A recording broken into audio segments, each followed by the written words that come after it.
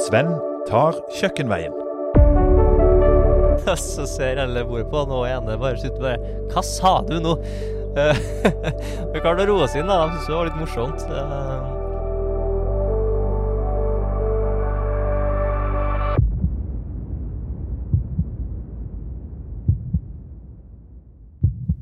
Nå sitter jeg midt i en restaurant i Trondheim. Jeg sitter sammen med en som har vunnet NM i kokkekunst. Og nå er han assisterende kjøkkensjef her på et ærverdig hotell med masse historie.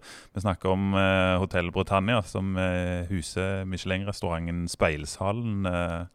Håvard Verkland, velkommen til deg. Jo, tusen takk. Og kanskje skal jeg si velkommen til meg? Ja, Ja. det kan du si. Ja. Du nestkommanderende, får vi kalle det, her på Speilsalen. Hvordan det? Jo, det jo, altså først og fremst er det jo en ære å få på en måte komme seg opp dit, Ja. og få være med og drive en skute som satser så mye da, som Speilsalen gjør, Ja. eller hele Britannia gjør for den saks skyld. Vi skal komme tilbake til deg og ditt arbeid her, men først litt om deg. Jeg sa du har vunnet NM i kokkekunst. Du har også vært med i konkurransen som årets kokk. Og du... Ja, hvordan vil du beskrive den karrieren din selv med egne ord? Altså, hvor startet det henne? Nei, det startet jo... Altså, ingen som trodde jeg kom til å bli kokk veldig tidlig. Nei? Var det ikke. For jeg hadde absolutt ingen interesse for matlaging når jeg var yngre. Jeg hadde aldri laget en eneste middag eller et måltid når jeg var 15-16, liksom. Så når jeg skulle søke retning da, etter grunnskolen, så sa jeg til mamma at jeg hadde søkt kokkelinja. Ja. Mest fordi jeg ikke var helt klar for å flytte ut, egentlig. Og jeg kommer fra ganske lite bygd, så det var liksom ikke så veldig mange forskjellige muligheter å gå. Så det var liksom det som passet meg mest, tenkte jeg. Fikk du motstand da, på at du skulle gå kokk? Ja, jeg fikk klar beskjed. Pappa han drev jo på at jeg kom til å svi tevannet, så jeg fikk klar beskjed om at jeg kanskje heller burde gå innenfor noe sånn IT eller elektronikk da, som kanskje var litt mer det interessene mine den dagen her. Ja. Men jeg var ganske sta da, så jeg bestemte meg for å gå innenfor det. Ja.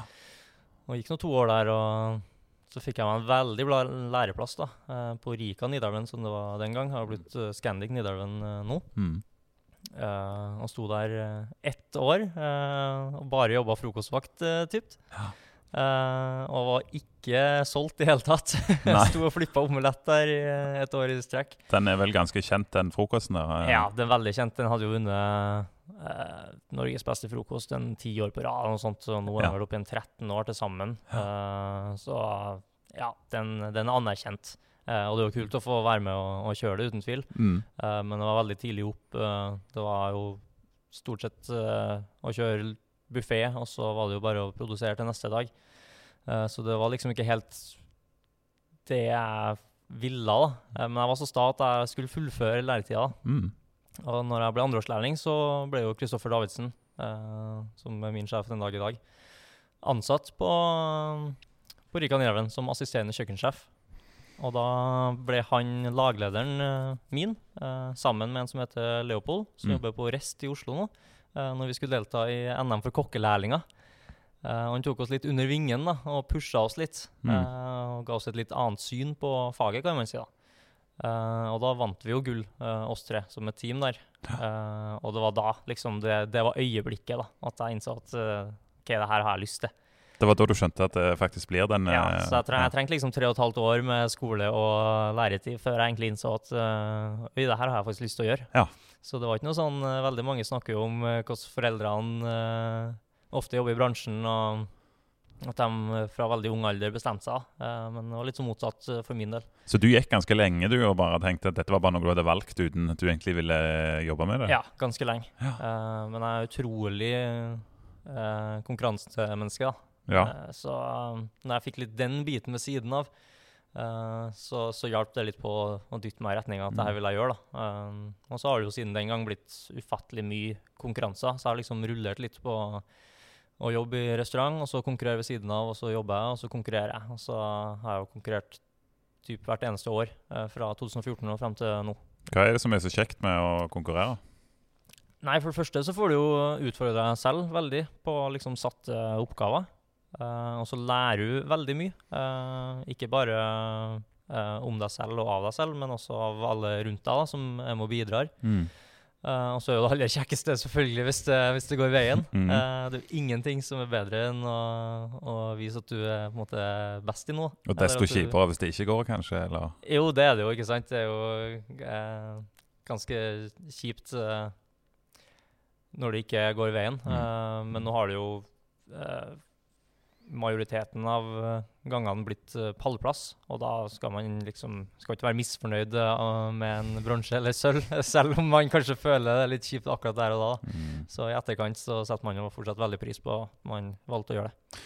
Jeg sa innledningsvis at du har vunnet NM i kokkekunst 2018. Stemmer.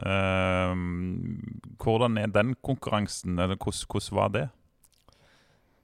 Nei, da hadde jeg jo konkurrert mye som lærling og komi, som det heter da, i Årets kokk og Bocuse d'Or, når jeg var hjelperen eller assistenten til Kristoffer.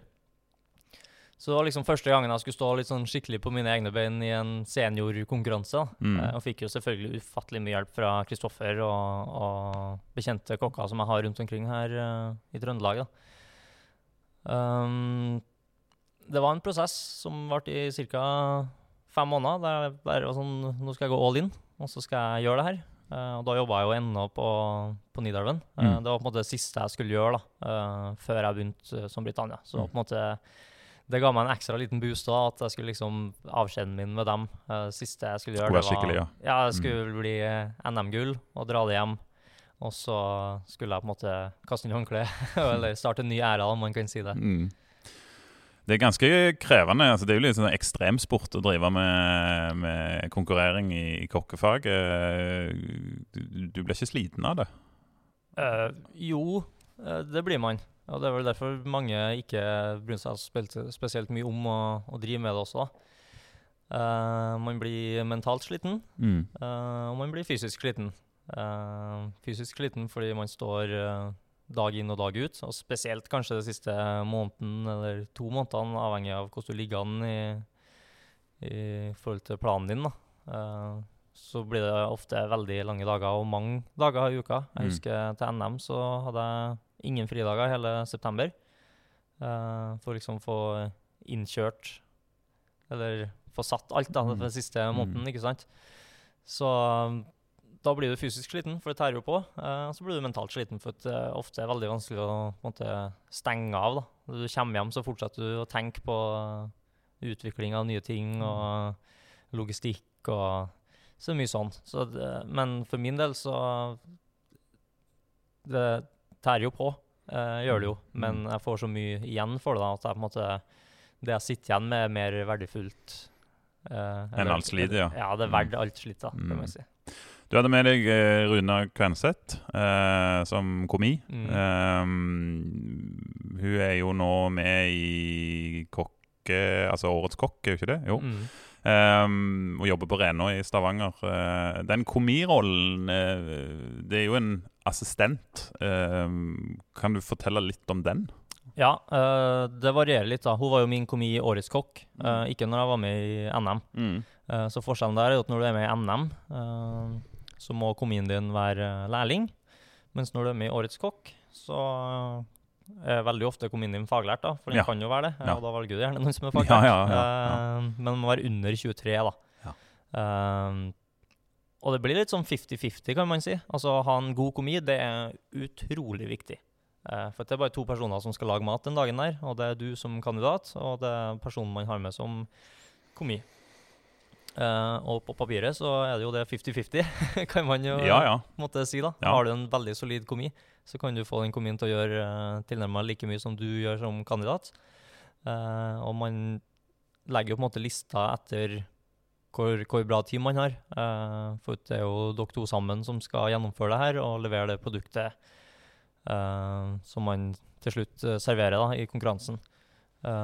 Så når jeg var komi i Årets kokk, så var jeg jo bare 21 år, eller 20 år kanskje. Men det var fordi Kristoffer ville ha en som kunne være med på hele løpet da. Han tenkte at hvis jeg vinner Årets kokk, og komien min funker veldig bra, så vil jeg jo at han også skal kunne bli med i EM og VM i Bocuse d'Or. For da har du på en måte grunnlaget satt, da. Du slipper på en måte begynne på nytt igjen. Så er det jo noen som går den andre veien og velger en veldig solid komi, om man kan si da, som kanskje har konkurrert flere ganger og er litt eldre, og så kan ikke være med hele veien, da. Så finner man en ny komi til neste konkurranse igjen. Men å ha en god komi, det er utrolig viktig.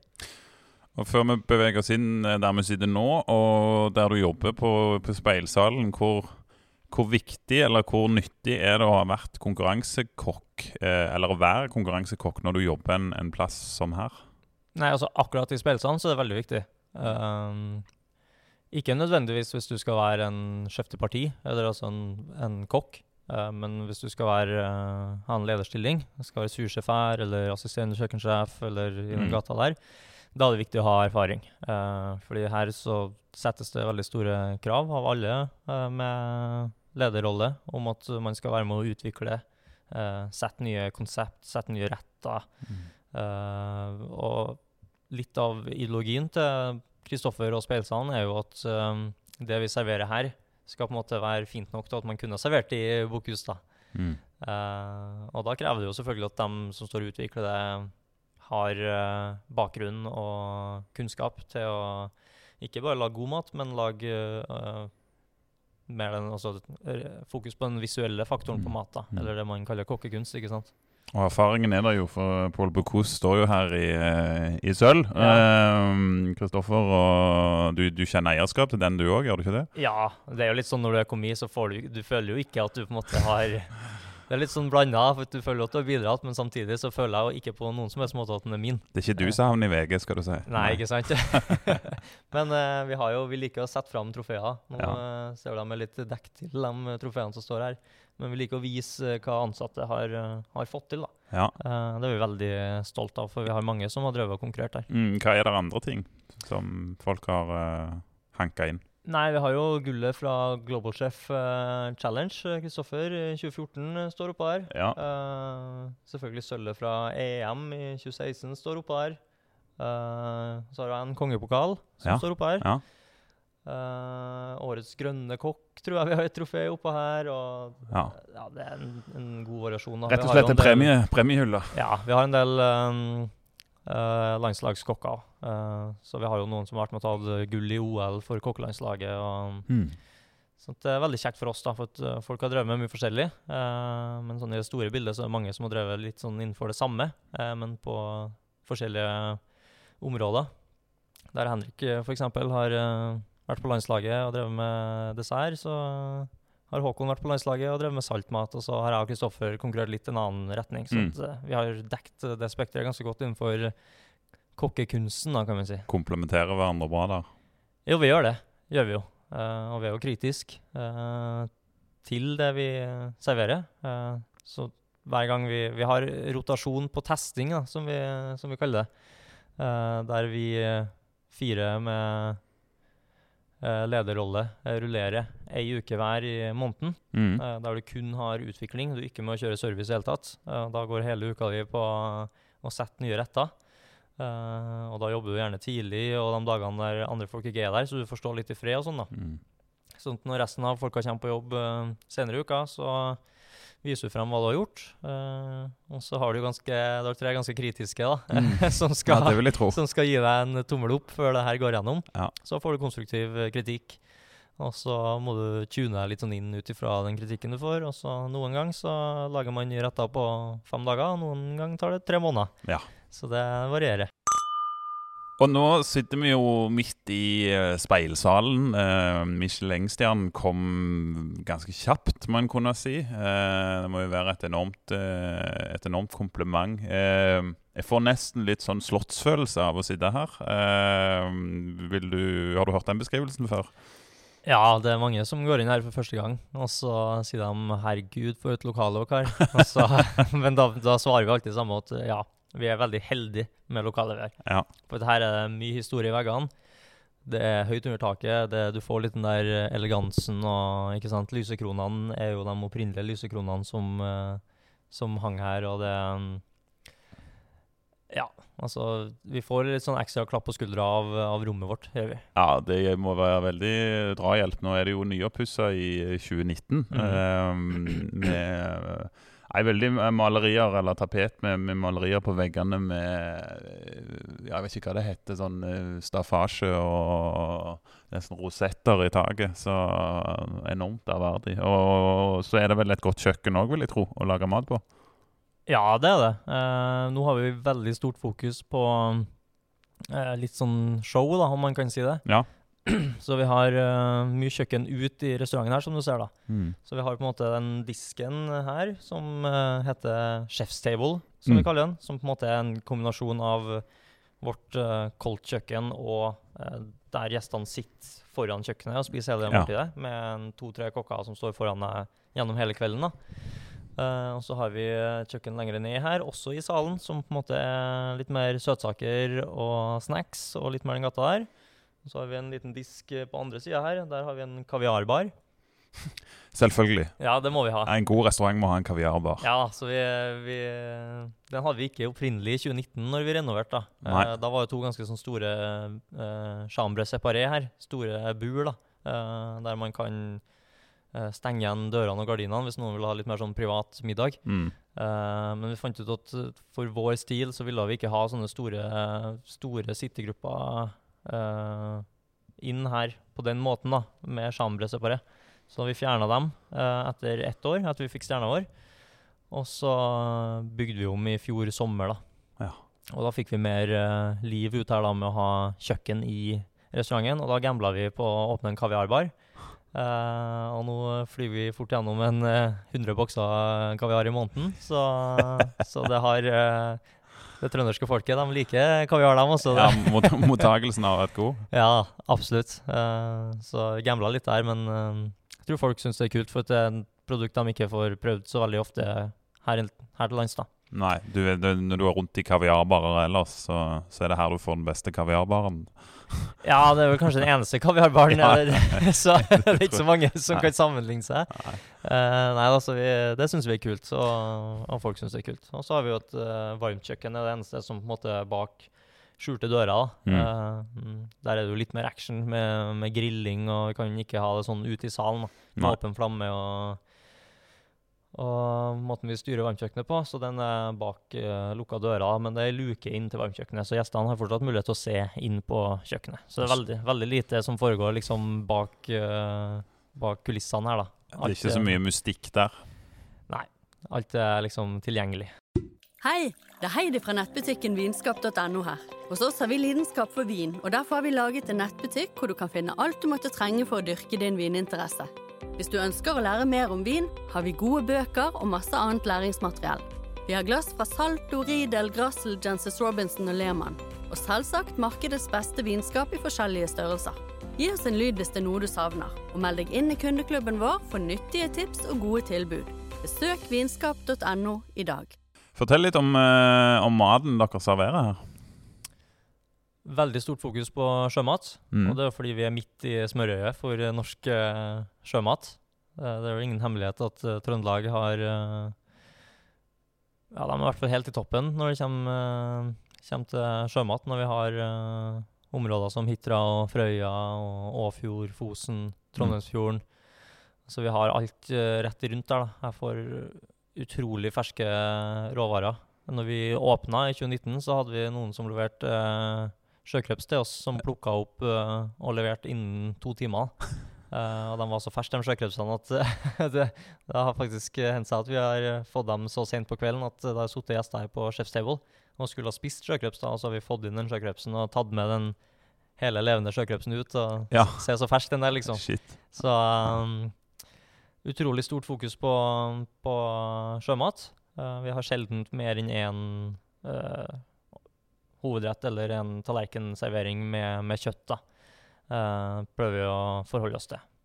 Så er vi ganske, jeg vil si at vi har fokus på lokale råvarer, men vi har ikke låst oss til at man skal ha lokale råvarer. Vi vil ha den beste råvaren, og det er veldig viktig for oss da.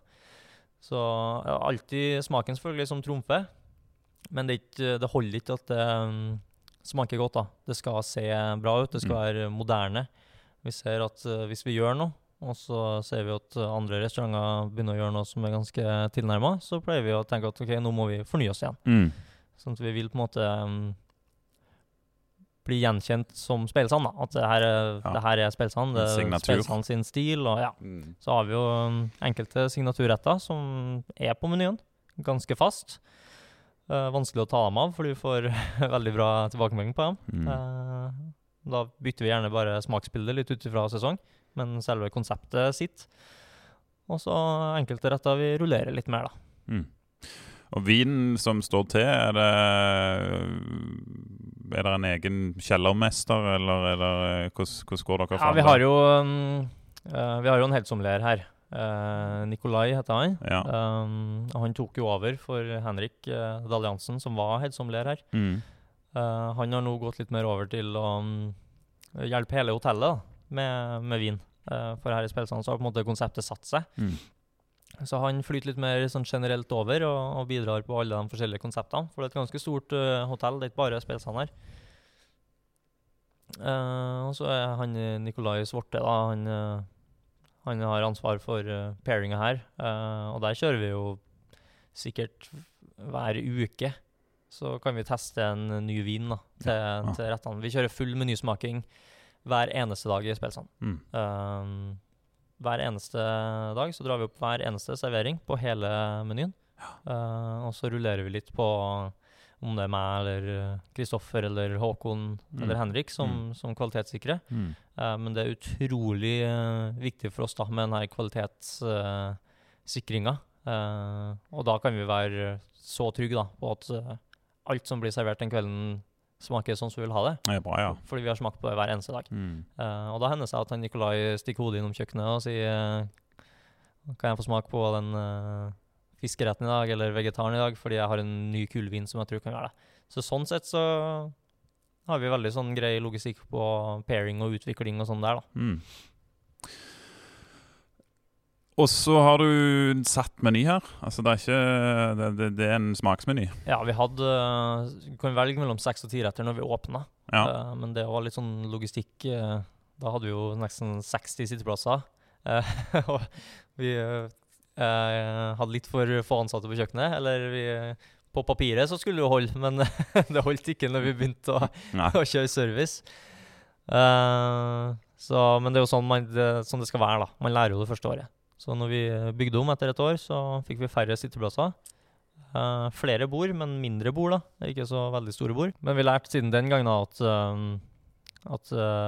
det ikke passet oss helt. Sånn at når vi bygde om etter et år, så fikk vi litt færre sitteplasser. Vi fikk satt 1 fast meny, så det eneste man kan velge nå. Og den kaller vi ikke rettere da, men serveringer. Veldig ofte når vi kaller det 10 retter og sånt, så regner vi jo kanskje 3 snacks som 1 rett, ikke sant? Så vi har jo noen veldig små, og noen litt større, så derfor er det enklere å bare klassifisere det som serveringer. Så 12-16 serveringer pleier vi å ligge på nå. Det eneste man kan måtte bestemme selv da, er jo man i tillegg enten vil starte i kaviarbaren, der man får 3 kaviarretter. Og det er jo litt sånn eksklusivt. Nå har vi jo for eksempel wagyu med kaviar, og vi har sjøkreps med kaviar. Ellers kan man også bare starte med en boks kaviar på bordet, eller tasting på kaviar. Men den selve grunnmenyen, da, den er satt. Og der er det ingen forandring, med mindre man har preferanser, om man er veganer eller vegetarianer. Hvis du har sjømatallergi, selvfølgelig, så tar vi hensyn til det. Men ellers så er det den menyen som er satt, og det er det tilbudet vi har. Michelin-stjerner kom ganske kjapt her. Fortell litt om det øyeblikket når det kom. Ja, den fikk vi jo etter 9,5-10 måneder, cirka. Så det var jo opprinnelig, så var jo målet vårt å få en stjerne i løpet av 3 år. Så når den kom så fort, og ikke bare det, men den kom jo på hjemmebane, det var et stort øyeblikk, og det betyr veldig mye for alle ansatte. For du får på en måte automatisk mer trua på det man driver med. Jeg skal ikke si at det var noen som ikke hadde trua på det opprinnelig, men du får jo litt den der, ok, vi vet at det vi leverer, det folk verdsetter, det er bra nok til å få en stjerne. man får på en måte en ny giv, da. Altså, man får litt den der boosten. Det litt som å konkurrere. Man glemmer på en måte alle timene og alt man har lagt ned med en gang man får en stjerne eller en førstepremie. Da. For da er det på en måte bare, går det rett i glemmeboka, og så er det på en måte bare viktig at ok, nå har vi oppnådd det vi skulle oppnå. Men dog igjen så gikk det jo så fort at det tok ikke mer enn liksom 2-3 måneder før gjestene begynte å snakke om ok, 2 stjerner neste år da, ikke sant? Så liksom ok, wow, tramp på bremsa her nå, vi er fornøyd med den stjerna. Men ambisjonene ligger da? Jo, selvfølgelig. Man har jo lyst til det. Ja. Det som er viktig for oss er jo at det skal være kjekt for oss. Og det har Kristoffer vært veldig på, at alle ansatte skal ha det kjekt her. Ja. De skal like det vi gjør. Og får vi 2 stjerner, og alle ansatte har det kjekt, så gjør vi det. Prøver vi å få 3 stjerner, og det plutselig blir mindre kjekt for folk å jobbe, så er vi fornøyd med 2 stjerner. Ja, det har jeg hørt veldig mange si, at når du kommer opp på et sånn 3-stjerners nivå, så forsvinner gleden i ansiktet ofte, for det er så ekstremt teit da. Ja, det er det jo, men i mitt hode så er det alltid litt sånn spillerom for man finner jo smutthull der man kan. Altså selvfølgelig går det an å levere 3-stjerner mat og ha fornøyde ansatte. Ja. Men det er jo en logistikk, alt sammen. Krevende game, ja. Har du dratt kjensel på noen av de som er og vurderer stjernene når de er her, eller?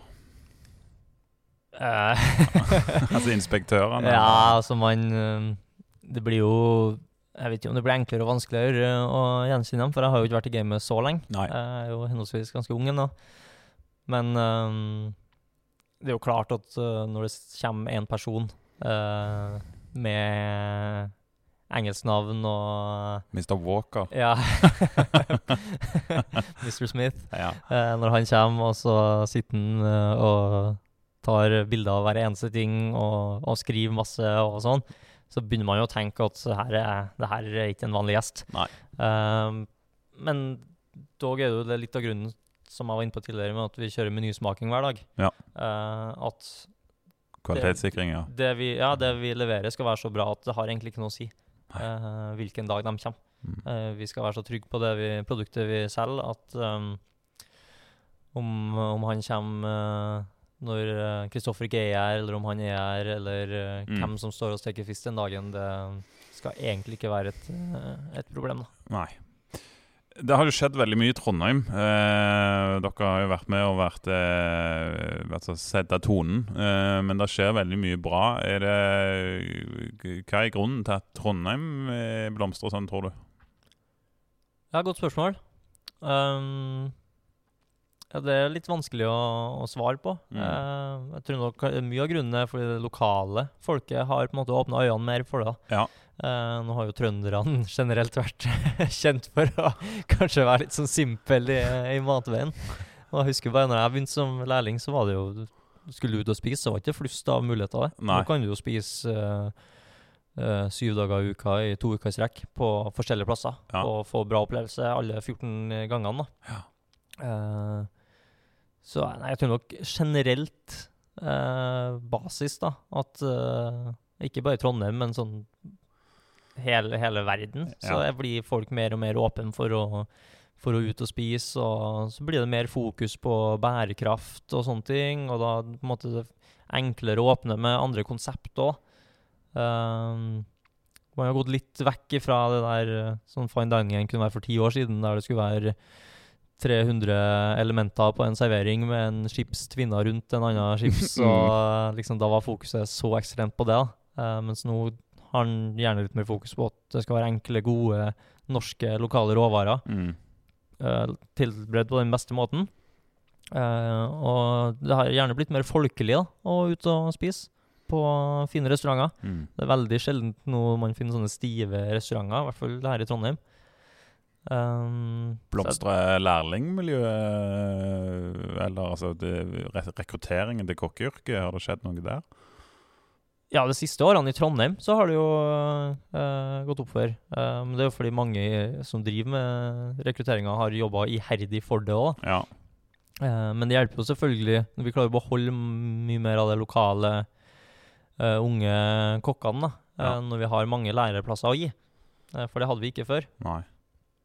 Jeg husker hvis du hadde ambisjoner når jeg var lærling, eller ikke ambisjoner, men hvis du ville jobbe på en fine dining-restaurant, da, så da reiste alle ut av byen, ikke sant? Ja. Du hadde Credo i Trondheim, men det var på en måte det eneste du hadde, som var skikkelig sånn satsa. Mens nå ser du at flere og flere velger å holde seg i byen, og du har flust av muligheter. Og hvis man vil drive med fine dining, så har du Credo og Fagn og oss, og hvis du vil drive med bistro, så har du Le Bistro, du har Rivgårds, du har brasseriet her, du har Bula, og du har Kraft, hvis man vil ha noe som litt sånn midt imellom, og man har et veldig stort spekter av læreplasser tilgjengelig, da, og det veldig kjekt. Og det vel også en grunn til at det færre nå som reiser utenlands enn det var tidligere. Du hadde ikke ambisjoner om det, og typisk dra til Frankrike, eller? Nei, jeg har alltid vært litt sånn hjemkjær, da. Jeg har alltid vært litt sånn... litt tilbake på hvorfor jeg havna på den bransjen her, hvorfor jeg ikke ville flytte ut når jeg var 15-16. Var ikke helt klar for det. Men jeg så jo at jeg måtte flytte når jeg ble faglært. Men veien til Trondheim var bare 1,5 time, ikke sant? Så det var ikke så gærent stress.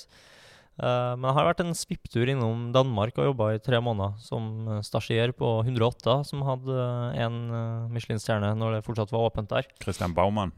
Ja, til Christian Baumann, ja. Det gjorde jeg rett etter NM, altså typ akkurat når jeg begynte på Britannia. Og da reiste jeg dit for å få litt sånn innblikk i en litt annen arbeidshverdag og en litt annen måte å lage mat på, for de har veldig fokus på det nordiske, da.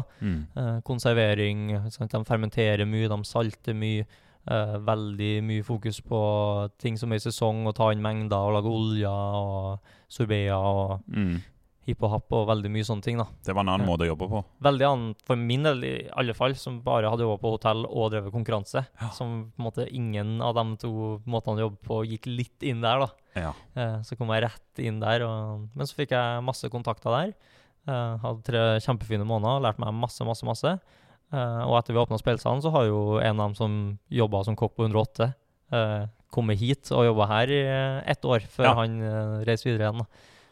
Så man får jo det, man vinner jo mye på å reise ut. Man lærer seg jo andre kulturer og andre syn på matlaging og stiler, ikke minst, og så får man kontakter. Så det er jo på en måte bare vinn-vinn for alle parter, gjerne at du reiser rundt og du tar med din filosofi og ditt synspunkt på ting, og så får du deres filosofi og synspunkt på ting.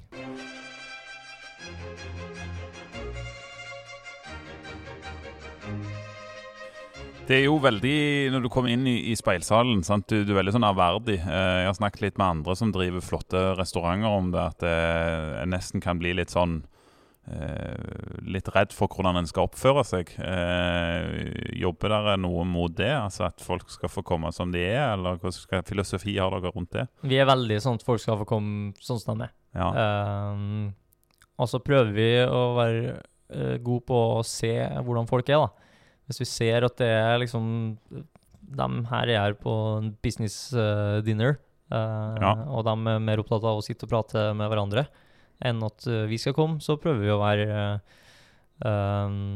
mest mulig usynlig på bordet og ha effektive presentasjoner, om man kan si det, da. Forstyrre minst mulig. Så ser du dem som kommer ut for å på en måte, ikke ha en fest, men de er litt mer festlige, da, og kose seg, og da kan man slå av en liten vits på bordet, og vi er veldig opptatt av at det skal være senket skuldre her, og det regner jeg med alle sammen si, som du prater om, at det skal ikke være stivt, alle skal føle seg velkommen. Nesten. Du ser på smilet og ansiktsuttrykket, det er noen som mener det litt mer enn andre, men nei, jeg tror det. Ja, nei, vi er veldig opptatt av det, og vi har folk som kommer inn i supertight dress, og vi har hatt folk i t-skjorte og olabukse, så det det er ikke noe kleskode? Nei, det er ingen kleskode der. Det er klart også med sånn som det ser ut her, og folk flest pynter seg jo litt. Det ser ut som en episode av The Crown. Ja, ikke sant? Og folk flest pynter seg jo litt, de gjør jo det. Så det er jo kanskje noen som føler seg litt sånn utilpass, at de tenker at jeg kan ikke komme inn her uten å ha på meg fint. Nei. Men hvis du hiver på deg skjorte og en fin bukse, så kommer du til å skli rett inn. Ja. Om du har lyst til å komme i T-skjorte og olabukse, så gjør du bare det også. Det er ingen som kommer til å se rart på deg. Nei, det er godt å høre. Jeg skal våge å utfordre skjebnen når jeg kommer opp. Ja, du må gjøre det. Ja. Jeg vet ikke om jeg tårer. Jeg kan jo aldri be om de gode historiene, men har det skjedd ting her i salen som typisk som du kommer på ting med en gang, eller ja... Åpenbart ja, så lurer du sikkert på om du kan si det på tape. Ja, vi har en ganske morsom historie da. Men jeg unngår å dra inn navn for å trampe på en annen person her. Men det er en litt sånn gjenganger da, for vi synes det er ganske morsomt. Og det var typ første uka det. Og her er sånt kjøkkenet, vi presenterer typ alt da. Men det kan bli veldig travelt, spesielt nå under koronarestriksjonene, for da har vi mye mindre tid på å servere på grunn av skjenkestopp klokka 10 og det ene og andre. Så da, når det er litt sånn hektisk, så er servitørene med å presentere mat og sånn, men vi prøver liksom på altså vi prøver å ha en litt sånn fast greie på at kokkene skal presentere mest mulig, da, om man kan si det. Og det her var første uka når vi åpnet i 2019. Og da hadde vi jo masse store bord, og det var liksom, det som jeg var inne på, vi var litt for få på kjøkkenet, og det kunne bli ganske hektisk da. Og da skulle vi inn i det ene chambret da. Og da kjørte jeg pass den gangen, som vil si at jeg på en måte styrte hele varmkjøkkenet, og jeg dirigerte alle, og det var jeg som tok alle avgjørelsene på her da. Og da skulle vi gå med mat på et, jeg husker ikke om det var 10 eller 12, eller kan det være, men det var et stort bord da. Og da var det gjerne sånn, når det er så stort bord, så er det litt stress og saus å presentere samtidig, for du må gjerne prøve å liksom få litt fokuset til alle mens du prater da. Hvis du da skal gå og saus 10 stykker i rundt et langt bord mens du presenterer, er det vanskelig både for deg og for gjesten å måtte få frem og skjønne budskapet i retten da. Ja. Så jeg skulle ut og sause, og jeg presenterte ofte. Så jeg sa til han ene på kjøkkenet at du må presentere her. Og jeg så jo med en gang at han var sånn, nei. Det er jeg ikke klar for i hele tatt. Men det var stravet, og jeg skjønner jo etterkant at jeg burde kanskje funnet en løsning, men jeg sa, jo, det skal du. Og da bare sånn at, ok, det skal jeg gjøre. Og veldig stresset, hadde ikke presentert så mye. Nå har jo alle som bare blitt veldig vant til det. Men den gang så var ikke alle det, for det var jo første uka. Og da skulle vi servere en hovedrett på kalv da. Og da, da går vi ut på bordet, og så begynner jeg å saus, og servitørene setter ned alle tallerkenene, synkront, jeg begynner å sause, og han skal begynne å presentere, og så hører jeg jo med en gang at han er jo så sykt stresset, han er så nervøs da, for at han skal presentere foran mange, og ikke gjort det så mange ganger, at han mister jo med en gang, og så husker han ikke hva vi serverer. Nei. Så kommer vi jo med kalv. Og så sier han at nei, da får dere Røros-kjøtt, altså kalv fra Røros, med en saus på blåskjell. Og så ser jeg bare på den. Og ikke bare ser jeg på den, men hele bordet reagerer jo, for det er litt rart å servere kalv med blåskjellsaus. Ja, fra Røros. Og så ser alle bordet på den, og ene bare sitter bare, hva sa du nå? Vi klarte å roe oss inn da, de synes det var litt morsomt. Men jeg endte opp med å ta over presentasjonen da. Og lært siden den gang at hvis du går med mat her, skal du være ganske trygg på hva du serverer. Men det har vært litt sånn gjenganger da, som vi har fortalt, vi kødder litt med på kjøkkenet her, for det er ganske morsom. Og han endte jo opp med å bli en av de beste med gjestene etter 1 år. Så det er ganske morsomt da. Ja, det er ofte sånn. Ja. Er det noen forskjell i hvis det er lydnivå på gjester, og hvis noen skal ha fest, og noen sitter i forretningsmiddag, og hvordan løser dere den?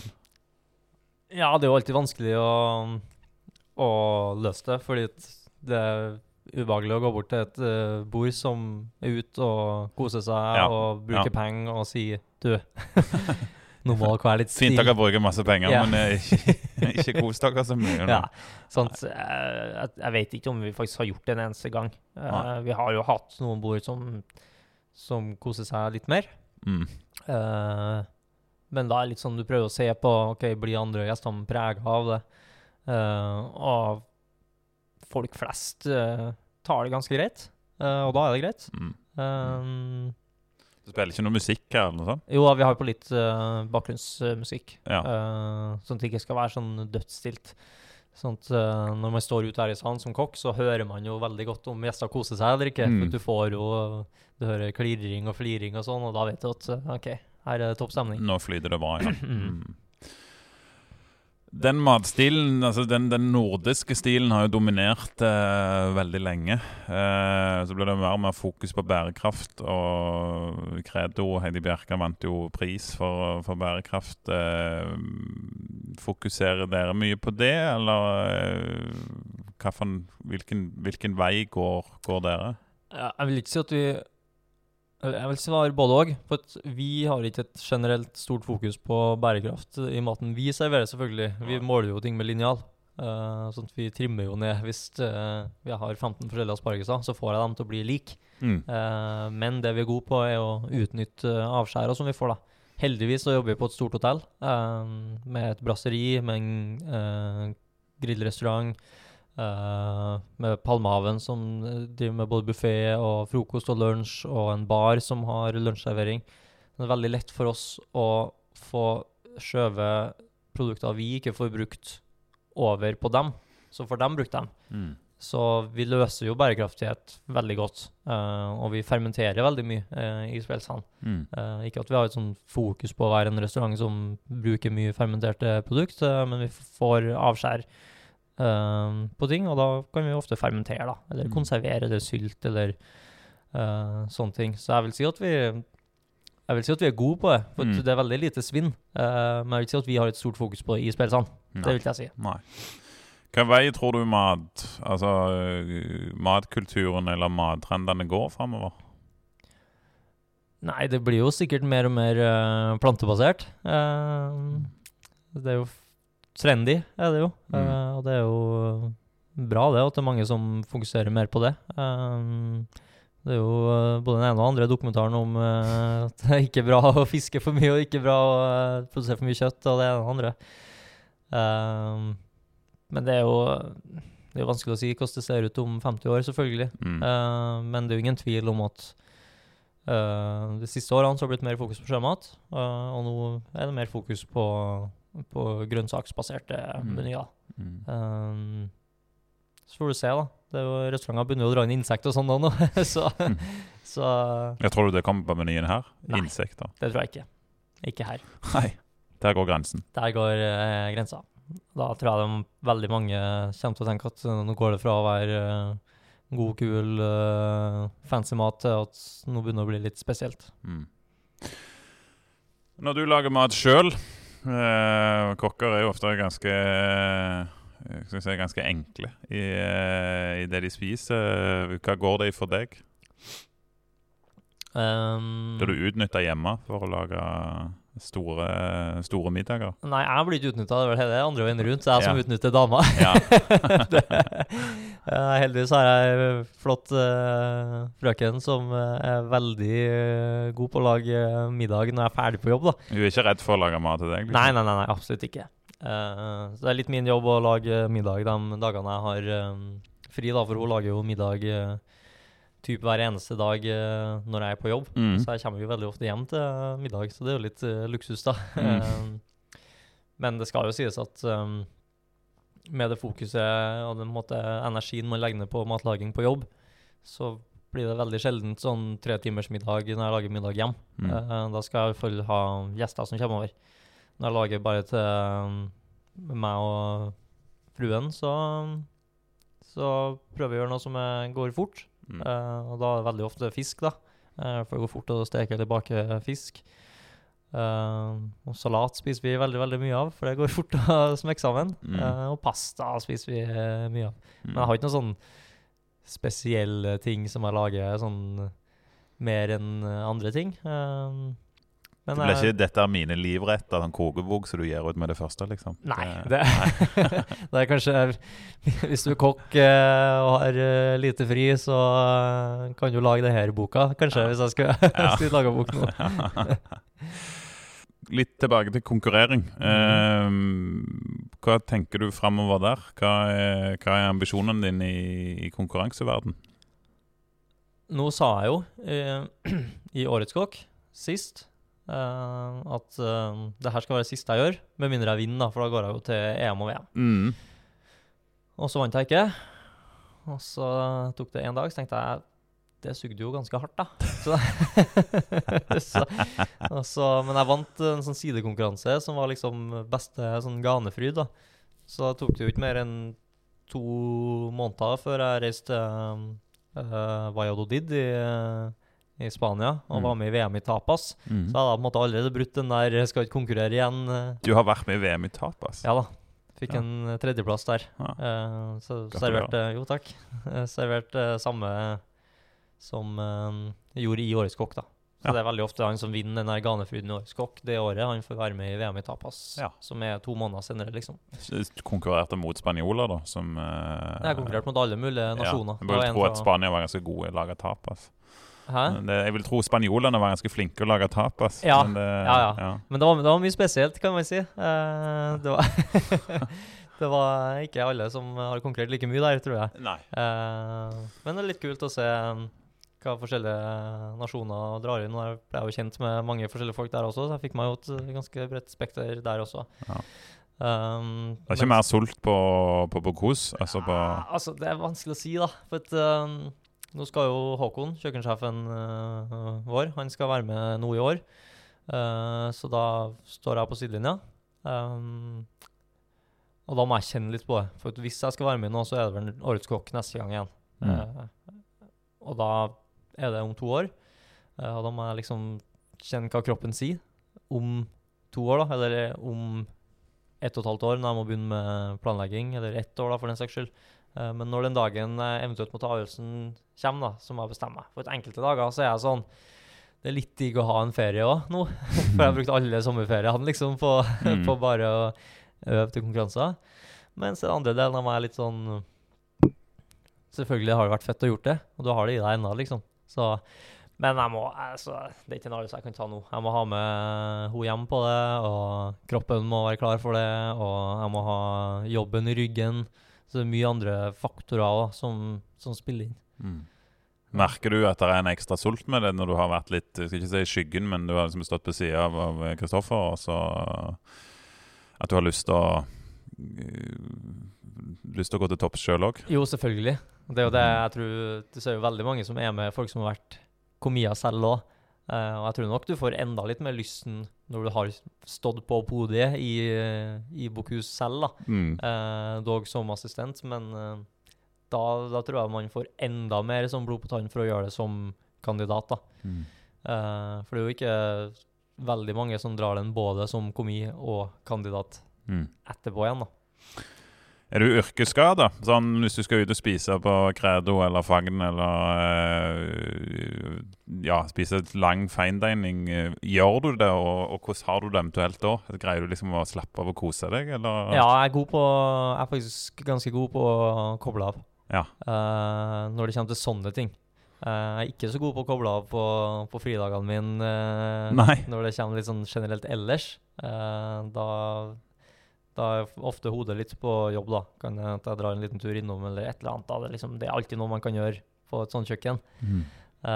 Mens hvis jeg skal ut sammen med noen andre og spise, da vet jeg at både for min egen del og for dem sin del så blir det en dårligere opplevelse hvis jeg skal sitte og kun prate om matlaging eller jobb, eller at jeg skal sitte og dra noe mail på telefonen midt i måltid eller noe sånt da. Så der synes jeg at jeg om jeg kan si det, der synes jeg er ganske god da, på kose meg når jeg skal kose meg. Har du spist her selv? Ja, en gang. Spist på bursdagen min. Da lå jeg på hotellet, og det var første gang jeg ikke fikk da. Jeg kunne jo alltid så logge her, men det var første gangen jeg fikk tid til å booke meg inn da. Så da var jo Kristoffer sånn, herregud, du har jo bursdag nå med i helg, liksom. Så da hadde jeg lang helg, da. Og da lå jeg på hotellet i 2 dager, og da spiste jeg på alle de forskjellige konseptene, da. Så endte jeg på Speilsand her på lørdag kveld, da, og det var deilig å få, du får litt sånn annet synspunkt på det når du er som gjest også. Selv om vi har menysmaking hver dag. Så du mener jeg bør gå inn som kokk og få et litt annet synspunkt på... Ja. Du burde først ta en uke på kjøkkenet, og så komme inn her og ta en middag etterpå. Så. Ja. Har du gjort noen skikkelig tabber her? Altså sånn dager der alt har gått galt? Ikke dager der alt har gått galt. Du har ikke mareritt om noen dager på jobb eller noe sånt? Nei, nå må jeg tenke litt. Ikke noe som jeg kommer på i farta. Det er jo litt fordi at vi er så sykt opptatt av den strukturen vi har, da. At det skal litt sånn godt gjøres at ting faller gjennom. Veldig ofte så har vi en som nesten bare flyter litt oppå, og går og kvalitetssikrer stasjoner. Og når du har en som på en måte fast gjør det, så skal det godt gjøres at det ikke er sikkert når du tar inn gjestene dine, fordi at du har en som går og kvalitetssikrer. Og det har vi vært ganske på siden åpning, og selvfølgelig litt mer armer og bein det første året. Men jeg kan liksom ikke huske på at det har skjedd noe sånn skikkelige blemmer. Det er mer for det er gøy å høre om hvis det er for andre. Ja, men, jeg skulle gjerne hatt en sånn kjekk historie. Hvis det er noe annet gøy fra speilsalen, så må du endelig fortelle. Nå har vi fått presentasjonshistorien, og hvis det er noen gjester som har havnet litt ut på her, eller... Jeg tror ikke vi skal begynne å dra inn noen gjester. Nei, i hvert fall ikke med navn. Det er ikke helt heldig.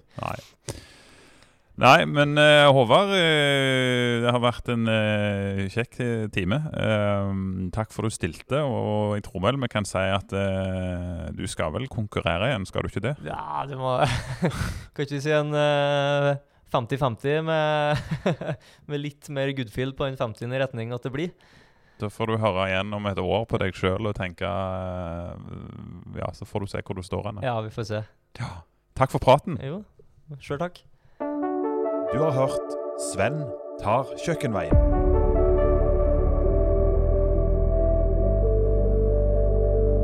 Likte du denne podcasten, kan du trykke abonner i Spotify, på iTunes eller der du hører podcast.